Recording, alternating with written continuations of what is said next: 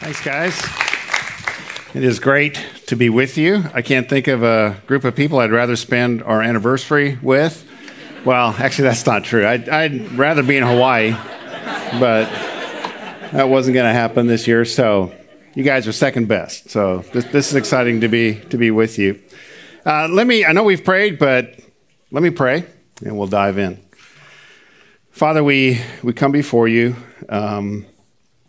in varying states of awareness of our need, but we know that we need you.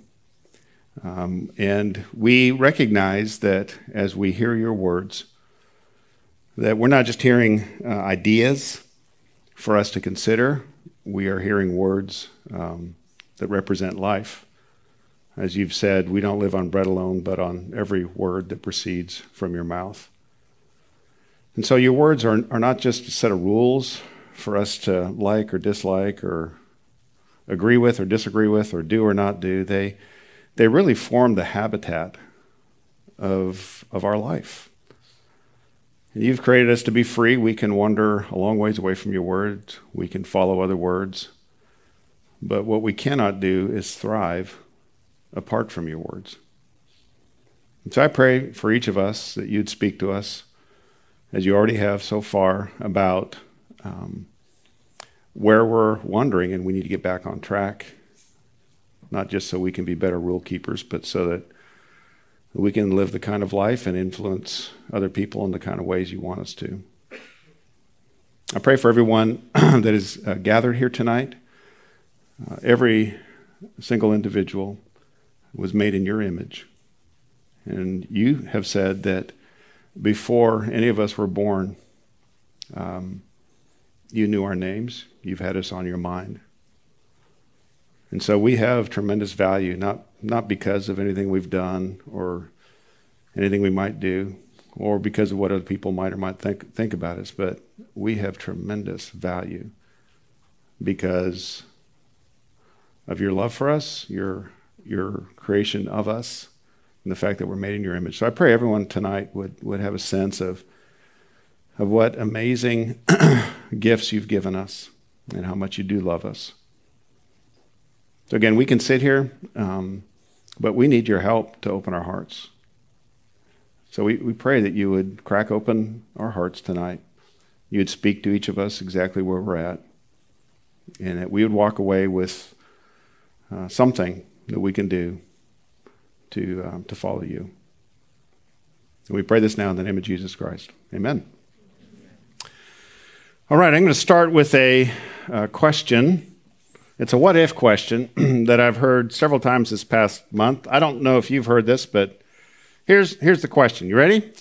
What if a mouse could change the world? What if a mouse could change the world? That's the opening line of a Disney commercial celebrating the 100th anniversary of Disney, and I've heard it a lot of times. When we watched some of the Oscars Sunday night, that was the opening line. What if a mouse could change the world?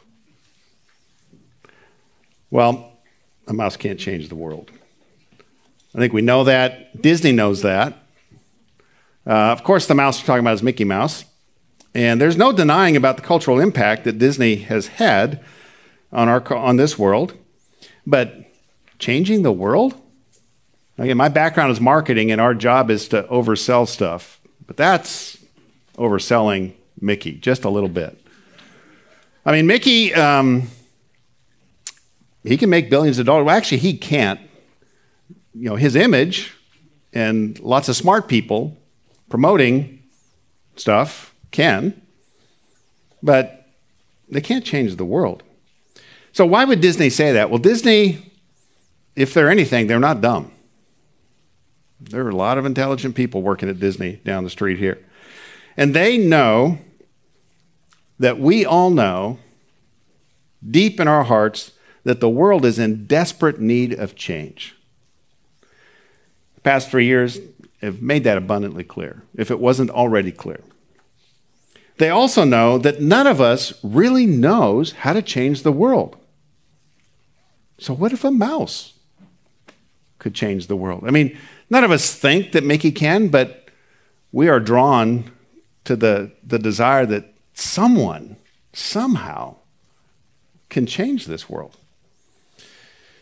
Well, Jesus arrived on this earth 2,000 years ago with a real plan to change the world. Not a mouse plan, a real plan. And the change he brought was so profound that he split our calendar into two parts. We still call the years in number either before he arrived or after he rose from the dead and left. So his plan for making a difference in the world was not by bringing about any kind of sudden magic-like experience that gets millions of people to kind of see what they're doing wrong and turn around and become the kind of people that we wish they would be, and they probably wish they would be. No, God's plan is, it's the theme that we're dealing with this week. It's a salt and light plan. And this is the plan, to make a profound change in the lives of people, one person at a time, to save them. And when God says he's going to save us, it's more than just forgive us, grant us eternal life in his presence. It is that, but it's to profoundly, at the very core of who we are, begin to put the broken pieces of our life back together again. That's what Jesus came to do. And then as he saves us and continues to save us, continues to change us, then we get to become his agents of change in the various parts of the world that we live in.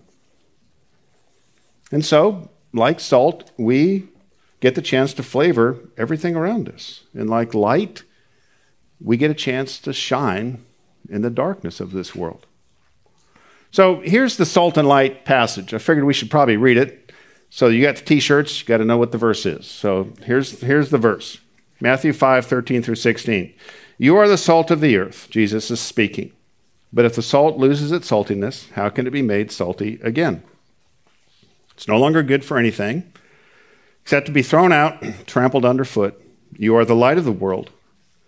Town built on a hill cannot be hidden. Neither do people light a lamp, put it under a bowl. Instead, they put it on its stand, and it gives light to everyone in the house. In the same way, let your light shine before others, that they may see your good deeds and glorify your Father in heaven. So these are the key phrases. You are the salt of the earth. You are the light of the world. Now, I want you to feel the personal, almost the finger of Jesus pointing at you when you listen to these words. Because Jesus was speaking these words to a bunch of ordinary people who had gathered on the edge of the Sea of Galilee to hear him speak.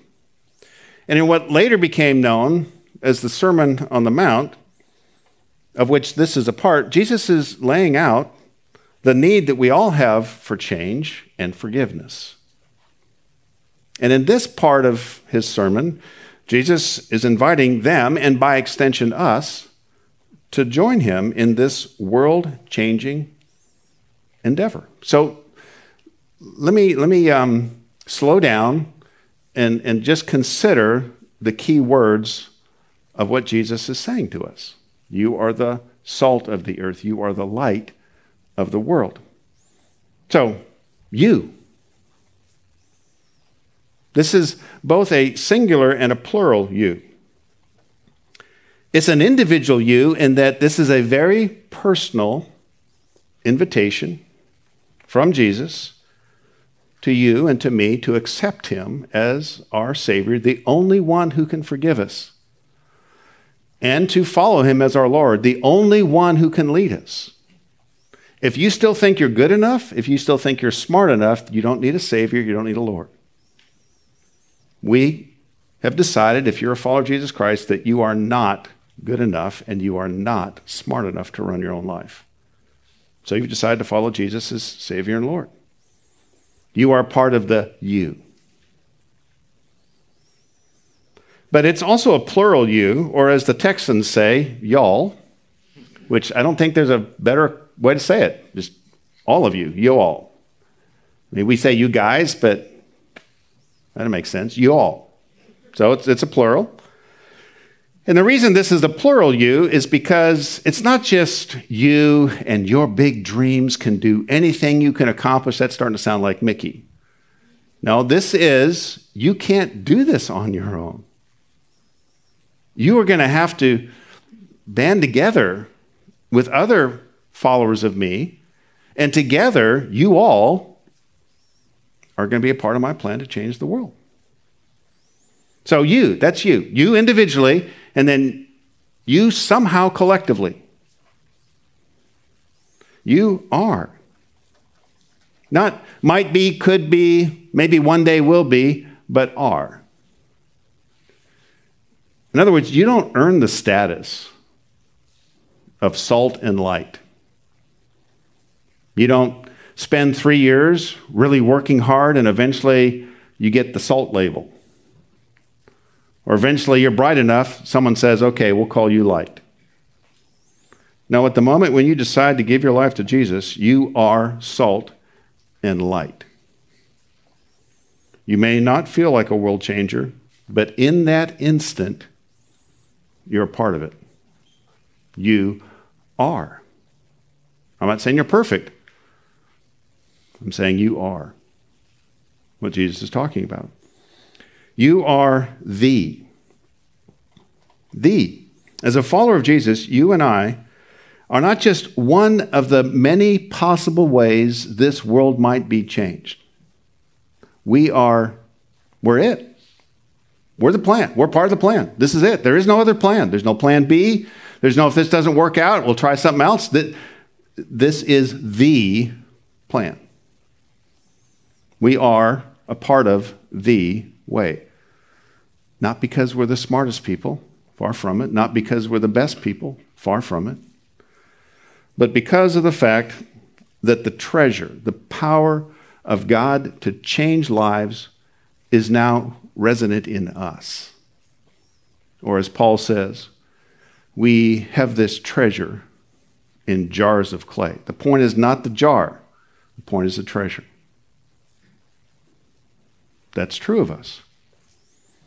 You are the, and then salt or light of the world, of the earth.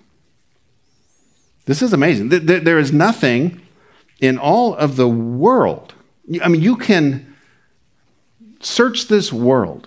You can talk to the smartest people in this world. You can read the accounts of the millions of people who have come before us from different parts of this world, and you will never find anything like the power of Jesus to change a life.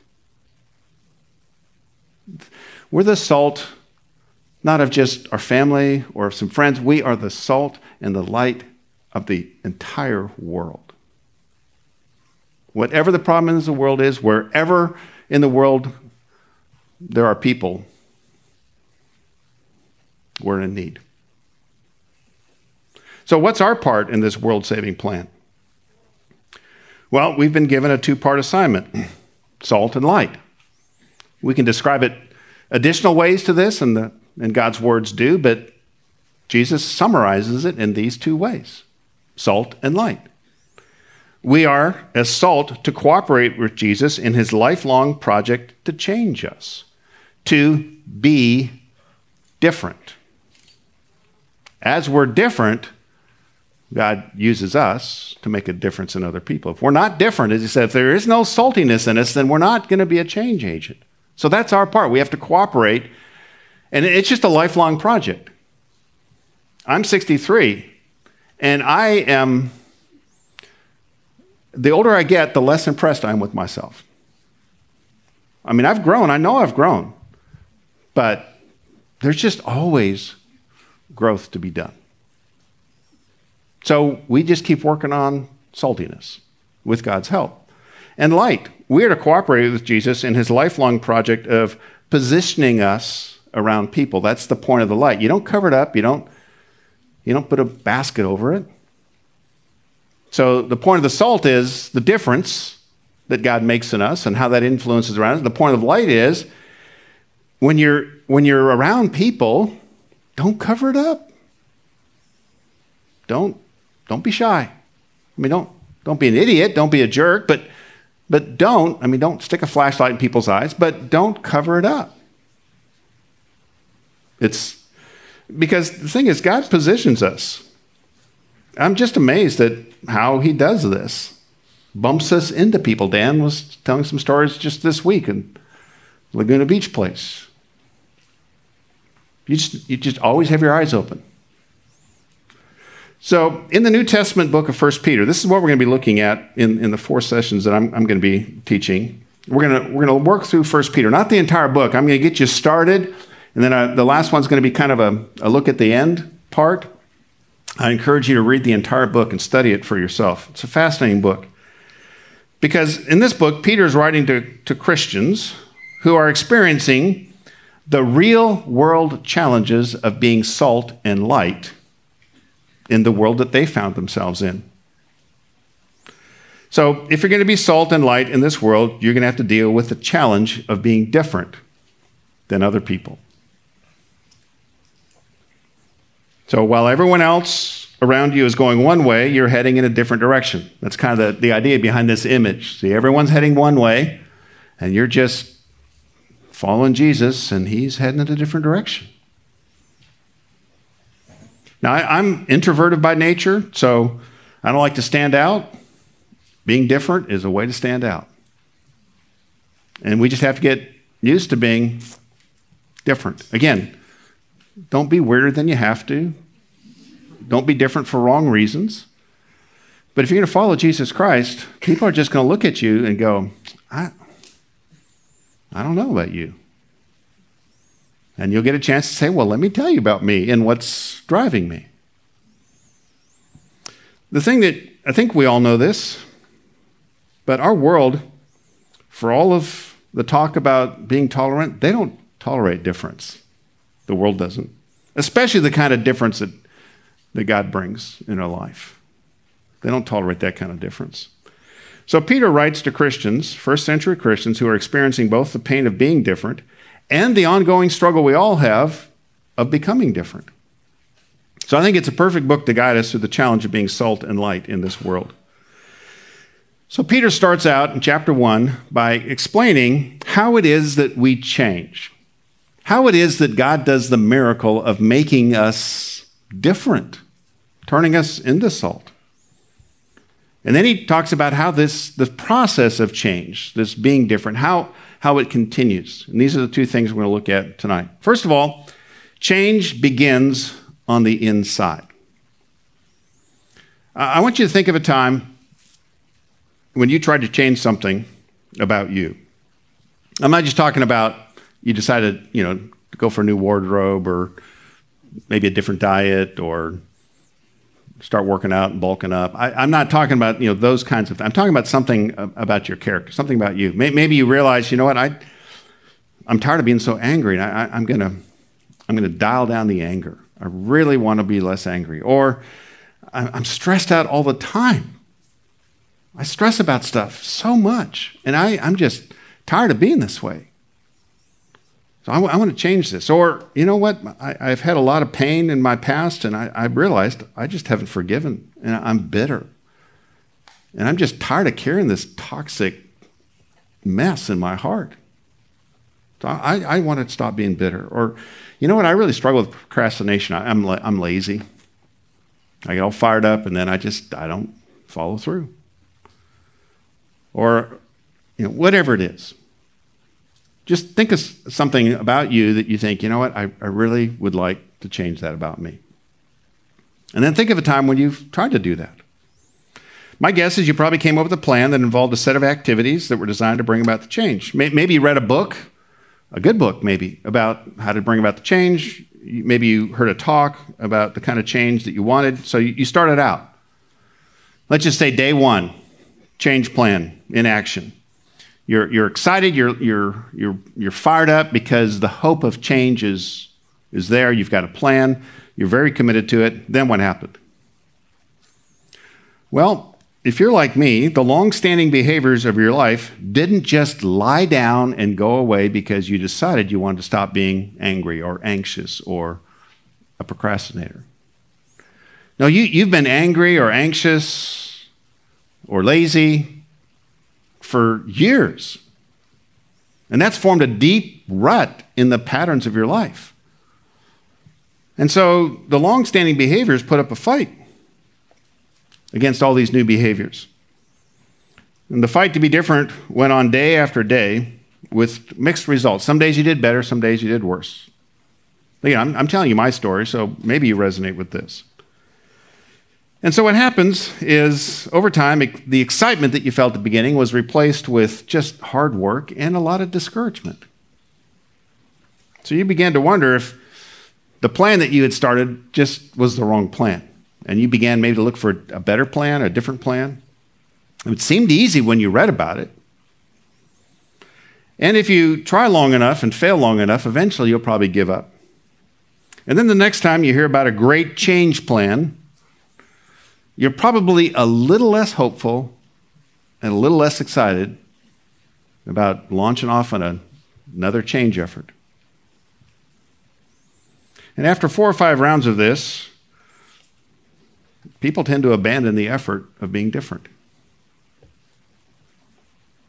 The reason this occurs is because the power to change is not located on the outside of you with a set of plans and a set of behaviors that will affect the change. It's located on the inside of you, where the behavior comes from, your heart. But instead of looking inside, we tend to try to orient ourselves outside. So when our personal change projects fail, we shift from what's wrong with us to what's wrong with something outside of us. And we still want to be different, but since that's proven to be impossible, we decided that the key to change is the circumstances around us. And so we start focusing on, if our friend would just change, if the government would just finally get its act together, whenever that might be, if, the teacher in this class wasn't so hard to understand, or if my parents weren't so demanding, then I could get better control over my anxiety or my anger or my bitterness. But as you talk to those who live with you, if they're willing to be honest, you'll discover that the truth about you is you're always angry or anxious or bitter or lazy or stressed, no matter what the circumstances are. That's because the direction that true long-lasting change comes from is from the inside. That's the direction it comes from, not from the outside. So what I'm saying is you cannot perform your way into being different with external behaviors. External behaviors can be helpful. We'll talk about that later. But they are not the key wrench of change. Change needs to begin on the inside, deep down inside of us. And the truth is, none of us can initiate that change. God himself needs to extend help, and then we can respond to that. This is what's described in these verses in 1 Peter 1, 3 through 5. Now just listen to this. This is amazing. Praise be to the God and Father of our Lord Jesus Christ. In his great mercy, he has given us new birth into a living hope through the resurrection of Jesus Christ from the dead, and into an inheritance that can never perish, spoil, or fade, kept in heaven for you, who through faith are shielded by God's power until the coming of the salvation that is ready to be revealed in the last time. Now, if you're like me, about 3 phrases into that, you kind of glazed over because it's so many big ideas. And the way our minds work is you stack up so many big ideas, we just kind of tilt. Our minds just kind of get numb. So I want to highlight these phrases. And my hope is that these verses might be a reset opportunity for you if you're discouraged at some point. You might go back and say, okay, this is what God has done for me. This is where the change originated from. So there is hope. So let's go through these phrases. In his great mercy, God gives us new life. New birth is what it is. Why do we need new life, new birth? Because our original birth is giving us the lives that we are now living. I'm grateful for that life, but there's a lot about that life that I've been working on to change, just like you. So the life that we are now trying to change in some way is because of the old life. The new birth comes from God the Father and is delivered by Jesus Christ. This is what Jesus was talking about in John 3 with Nicodemus. New birth, new life. And that's why we praise, as it says, the God and Father of our Lord Jesus Christ, because he's the one that gave us this new life. Now, birth is one of the amazing events of our experience. Every child is born into two things. They are born into a hope, and they are born into an inheritance. Hope points to the potential that new life represents. Inheritance points to the resources of the particular family in which that child is born into. So, first, the hope. I mean, I can't think of a more hope-filled moment than the birth of a child. When our two kids were born, I mean, I just couldn't help but wondering what they might become. And really, the options were seemingly without limit. Because at the beginning of life, they could become almost anything. That's how big the hope is. The sky is the limit at the beginning of life. But as life goes on, hope begins to narrow. In other words, the seemingly limitless list of what my child could become it gets smaller as the life grows.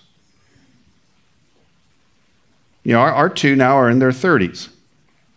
So the hope of either of them becoming a professional athlete, that's gone. That died. You know, you're not going to start becoming athletic at a professional level in your 30s. Now, I'm not talking about chess and stuff like that. I'm talking about stuff that requires muscles and agility and things like that. That kind of professional athlete. So that hope is gone. And that's just the way hope is. The hope that comes with the life that God brings, though, is a different kind of hope in that it's not a dying hope, it's a living hope. Every hope in this world is a dying hope. In other words, it has a lifespan to it. It starts, and then it narrows, and then it comes to an end. The hope of being different is one of those dying hopes. We all get to the point in some area in our life where we just lose hope that we're ever going to change. And we give up. That hope dies. But if we are given new life, if we are born again, then the living hope from God is different because it follows the template of the one who purchased that life, Jesus Christ. It follows the arc of the resurrection of Jesus. What was the arc? Death to resurrection. Now, when you start with death and you end up with life, that's reverse from anything we know. So that's the kind of hope that we've been born into. Resurrection kind of hope. So what that means is no matter how bad things look, there's always reason for hope, because no matter how bad things look, you're not hanging on a cross, you're not in a tomb. And the one you follow hung on a cross, lay in a tomb for 3 days, and then knocked over some Roman guards and broke the seal and the stone and walked out. That's who you follow. That's who I follow. So that hope is rooted in the great mercy of God. That God would, in his mercy, resurrect things in my life that need to be resurrected, that I've given up on, that other people have given up on. The word great in the New Testament Greek, the New Testament is written in Greek. The word here for great is the Greek word for many. So it's the great that comes from the number, not the size. Now, God's mercy is great in size, but this is speaking of the many mercies of God. And that's very important for us because if you're like me, you don't just need God's mercy once. It's not just one big, oh my goodness, I can't believe what he did. He needs a lot of mercy event. There have been some of those. But mostly it's been, oh, God, help him. And again, God, please be kind to him. I mean, hundreds of those. That's the kind of mercy that God gives. The mercy that you never come to God and God says, what? I mean, how many more times are you going to come to me in need of forgiveness? We are approaching the great mercy of God. As Lamentation says, it's brand new every morning. Doesn't get worn out. My mercy, yeah. I get tired of being merciful to some people. But God doesn't. That's his great mercy. So if there's no limit to God's mercy, then this hope that he gives us doesn't die.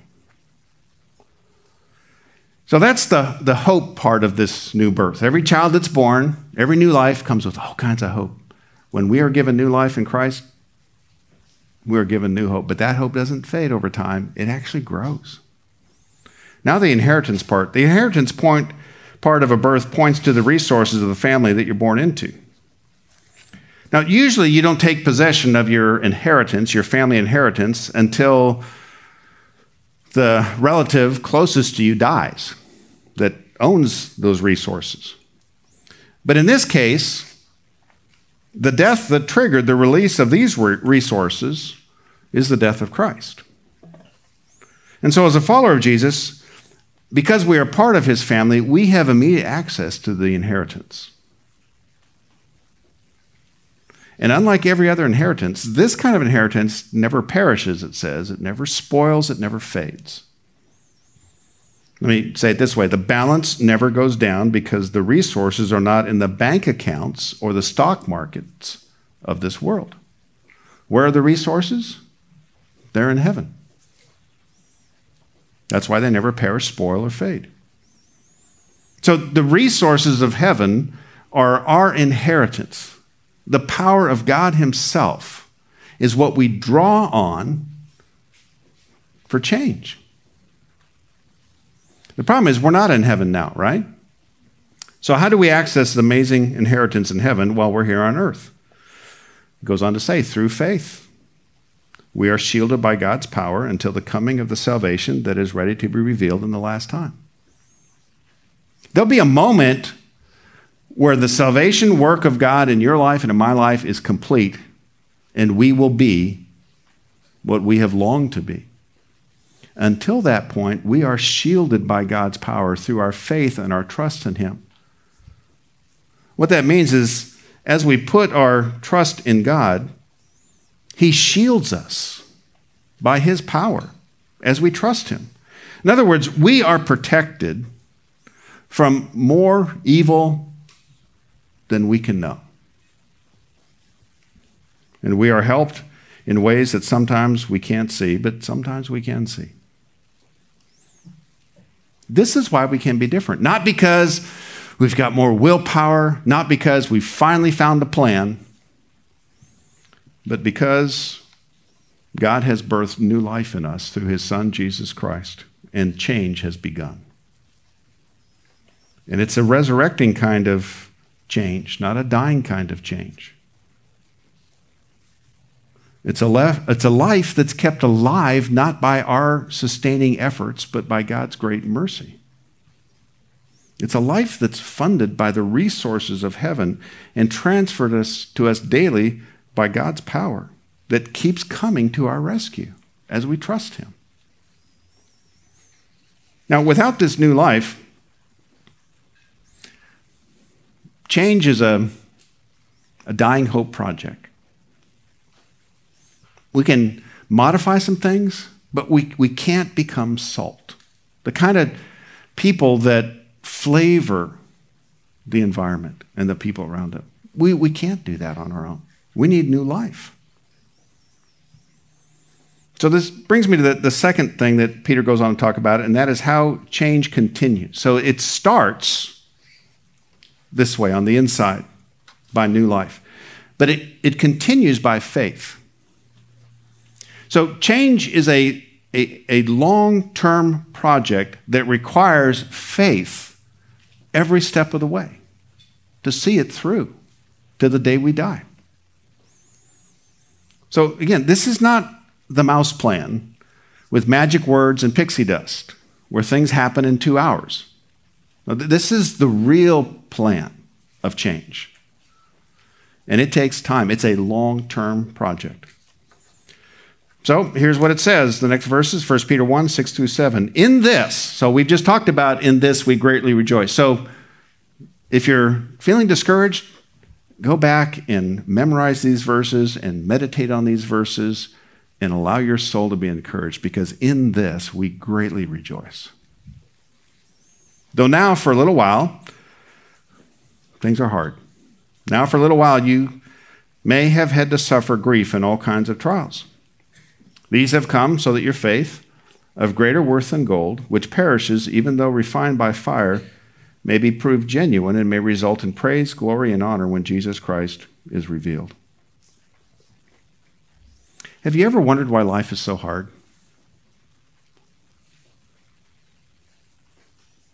I mean, there are better days and worse days, and better weeks and worse weeks, better years and worse, but no one gets a pass on hard. Maybe you had a hard family growing up, or a hard time in school, or a hard time just making your way socially and making friends. Who knows what kind of hard's ahead of you? You know, this last Sunday I spoke on the gift of children. And I heard of a couple that's been starting to come to our church 6 months now. And they let another friend of theirs know to tell me that they just couldn't come to hear about the gift of children. The reason is because they have 3 sons in their 30s who, in the last 2 to 5 years, have all died of fentanyl overdose. And my friends that told me this, what do I say to them? It's like, I don't know what you say. I mean, why? We don't get a pass on hard. That's about as hard as I can imagine it getting. Because no matter how hard life has been, we're all going to face and have faced the hardest of all, and that is death. Why? Well, we're told why these trials have come. They have come so that. I love those 2 words. That means there is a point. We may not understand everything about it. I don't know that you ever understand why your 3 children die. But there is a so that. And what's the so that? So that your faith. That's the why behind the trials. So name your trial and ask why. The big answer is always the same. The particular answer is going to differ, but the big answer is always your faith. Why did you lose your job? Well, so that your faith might grow. Why is this class so hard? Well, so that your faith might grow. Why is marriage so hard? Because you're a knucklehead, and so that your faith might grow. Why did God allow? I mean, I went in for a routine procedure a few weeks ago, and under anesthesia, they damaged my vocal cords, and I couldn't speak for 2 weeks. Why? So that my faith. It's always so that my faith. So that your faith. So that our faith what? Here it is. May be proved genuine and may result in praise, glory, and honor when Jesus Christ is revealed. This is what God wants to do. If you decide that God wants to give you the most exciting, comfortable life ever, you are going to be thoroughly disappointed in the God who exists. Because this is what he wants to do, not that. You may have some comfort. He's going to give you some good gifts. But what he really wants to do is grow your faith so that it may be proved genuine and may result in praise, glory, and honor when Jesus Christ is revealed. When Jesus is revealed in the end, everything of value is going to be repriced. And that price will stay. That's not going to be a market fluctuation thing. That's going to be what it really has always been, and now forever everyone will know what it's worth. We will see that it is the quality of our faith that honors Jesus most. So when Jesus returns, he's not going to, look at this campus and say, wow, that's a really neat building. I mean, I can't even imagine that's going to be, how would this come in to a conversation?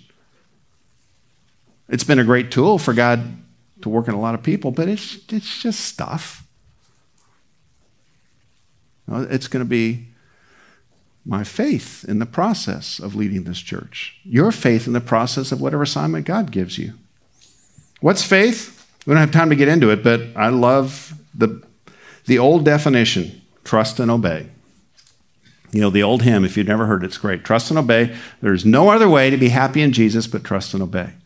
Faith is basically, I trust God in the middle of this right now to the extent that I will do what he says. I will obey him. I will do the right thing no matter how hard it is, no matter how torn up I am on the inside. I will trust him and do what is right. That's what faith is. And you just move forward on those 2 feet. You trust him, obey him. You trust him, you just walk forward in faith. So how can you know whether your faith is real? People ask me this a lot. I don't know if I feel like I have faith. Well, first of all, faith is not an emotion. It's a condition that has grown over time as you trust God in the real moments and you decide to do what is right. But faith is tested the same way gold is. It's tested by fire. Gold and faith, it's talking about the comparison between gold and faith. The gold and faith share 3 common traits, which is why they're compared to each other right here. So here are the 3 traits. First of all, both gold and faith need to be valued. It says your faith of greater worth. There's a value that's assigned to both. Throughout history, gold has been the leading standard of what something is worth in this world.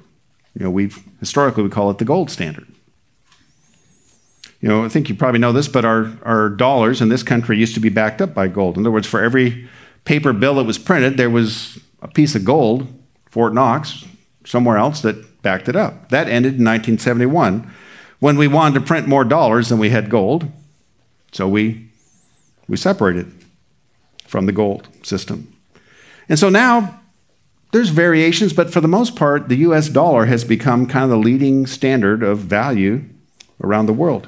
But countries still hold significant reserves of gold. And in times of crisis, people buy gold. Price of gold goes up this last week because a few banks have failed. People want gold because that's the value. That's of great worth. But according to God, faith is the real standard of what's valuable in life. So while most people in this world are doing everything they can to increase their net worth, God is trying to increase your net faith. That's his agenda. And we have to decide what's worth more. Stuff or faith? And the thing about faith is it's kind of like gold in that it's not just lying around on the ground waiting for us to pick it up. Oh, look, a gold nugget.